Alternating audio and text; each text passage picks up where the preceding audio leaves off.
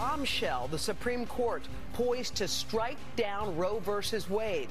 That, according to an unprecedented leak of the justice's draft opinion overnight, a decision would alter the nationwide battle over abortion. The Supreme Court has voted to overturn abortion rights. This, according to a leaked Supreme Court draft opinion published Monday night by Politico. For the past 50 years, ever since the Supreme Court decided Roe v. Wade, women in America have had the right to choose whether or not to have an abortion. And now it looks like that right is going away. The headline at Politico.com right now, just breaking in the last few minutes, is this. United States Supreme Court has voted to overturn abortion rights, draft opinion shows. According to an initial draft majority opinion written by Justice Samuel Alito, circulated inside the court and obtained by Politico, the Supreme Court has voted to strike down the landmark Roe v. Wade decision. The draft opinion is a full-throated, unflinching repudiation of the 1973 decision, which guaranteed federal constitutional protections of abortion rights. Welcome to our podcast, Living at the Margins. This week's episode is called, Are We Going Back in Time? Analyzing Roe v. Wade with Jennifer and Sophia. Today, we will be debating whether we are going back in time with the recent announcement of the possible overturn of Roe v. Wade. For those who might not be aware, Roe v. Wade was decided in 1973, and it was a landmark decision of the U.S. Supreme Court in which the court ruled that the Constitution of the United States protects a pregnant woman's liberty to choose to have an abortion without excessive government restriction. So Jennifer, what was your initial reaction? I was outraged. How is it that we claim to be equal and provide a safe space for women, yet one of the most important cases advocating for women's ability to have control over their own bodies is being threatened? What was your reaction, Sophia? Honestly, I was confused.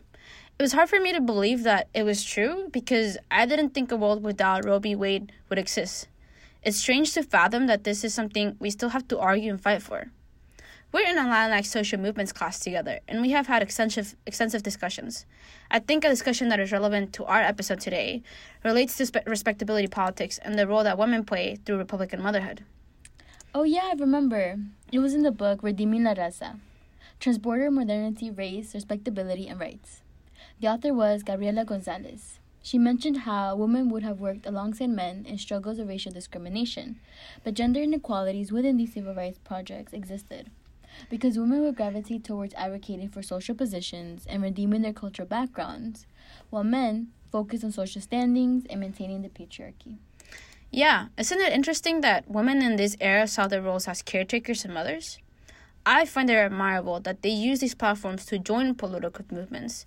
I think it was common to embrace the idea of Republican motherhood and allow women to enter spaces otherwise restricted to them because of their ability to advocate for their domestic roles.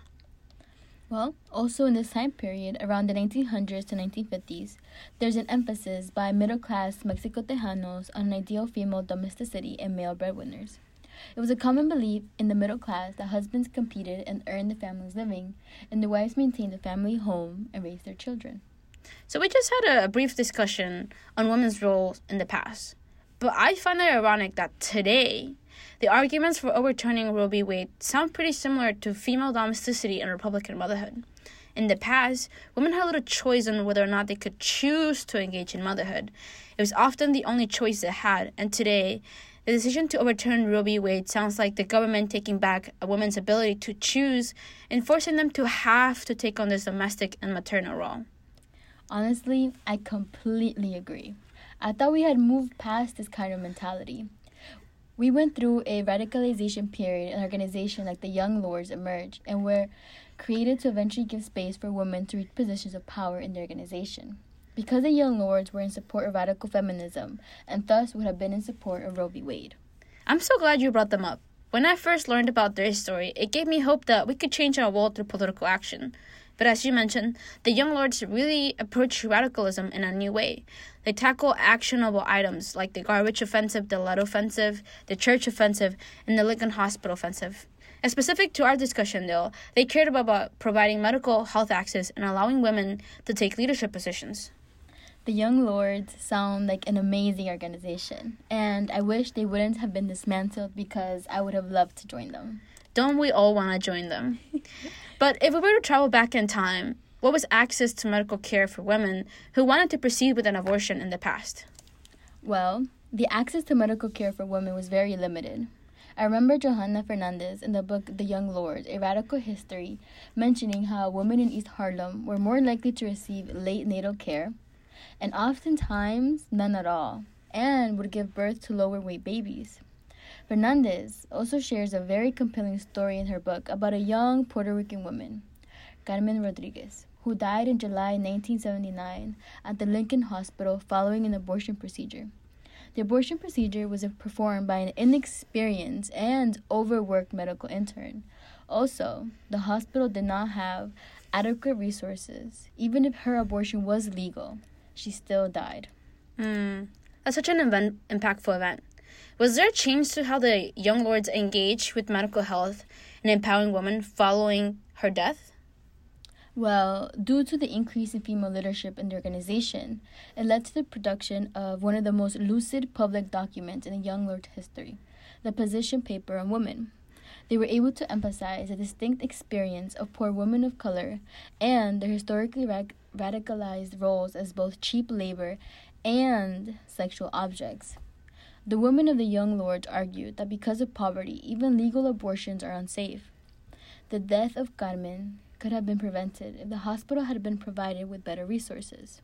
And Fernandez also highlights how the paper critiqued the social expectation that Puerto Rican wives be pure and virginal at marriage, have children to enhance Puerto Rican men's self-concept of virility, and maintain the family name and honor. The document also condemned the state-sponsored campaign of forced sterilization among Puerto Rican women. Sterilization of women was one of the many consequences of Operation Bootstrap. It is also important to acknowledge that the Young Lords took a lot of their ideas from the Cuban health system. Fernandez also highlights influential women like Gloria Fontanes. She was part of the networks of young workers who had been organizing at the Governor Hospital on the Lower East Side. She joined the Young Lords where she met Cleo Silvers, and together they founded the Health Revolutionary Unity Movement. Together, they were able to advocate for fair wages for women in healthcare. These are women whose work is being disregarded by the overturn of Roe v. Wade. Overall, looking at both the Young Lords and the Gente Decente, we see a shift in how women were perceived. From the 1900s to the 1950s, women were considered to be important in the domestic sphere. They were empowered to be home takers and individuals who nourished children. But as we shift and study organizations like the Young Lords, we can understand a change in mentality. The Young Lords were raised in a radical time and really had to combat to have the resources for their communities. Today, a lot of the progress made is being dismantled. Instead of moving forward and pushing the envelope as the Young Lords did, the overturn of Roe v. Wade is like going back to a time when women could not choose for themselves. It's like going back to the gente decente and respectability politics for women. Yeah, I agree. It is also important to acknowledge that Roe v. Wade was passed during a period when the Young Lords were at their peak and women were rising in positions of power. By overturning this decision, it is discrediting and going against the work of activists who advocated for women's rights. Instead, it shows how we are going back to a period where women were continuously had to fight for basic rights, their health is being put at risk, and their choices and control over their own bodies is being stripped away. On a more present note, the overturn of Roe v. Wade also more directly affects women of color who might not be able to access the resources they need. I recently read in a New York Times article that 33.6 million women were at risk of losing access to abortion. These figures and the threat of not having constitutional protections given by Roe v. Wade are really threatening. It's still very shocking to see how our society is repeating history and transgressing the progress we have made. But we are hopeful that our generation steps up to hold institutions accountable. So while Roe v. Wade is threatened, we must continue to build coalitions and work towards social progress. I completely agree. It is a very scary time to be a woman. But we have had amazing organizations like the Young Lords who will go down in history as one of the most innovative and empowering organizations because of their ability to truly meet the community's needs. They built a foundation for how grassroots movements can organize. I agree. Let's stay hopeful. And thank you everyone for listening to our podcast. To learn more, please consider taking classes by Professor Mireya Loza at Georgetown University. We are your hosts, Sophia and Jennifer. And this is Living at the Margins podcast, presenting the Are We Going Back in Time? Analyzing Roe v. Wade episode. Stay tuned for new episodes. Thank you.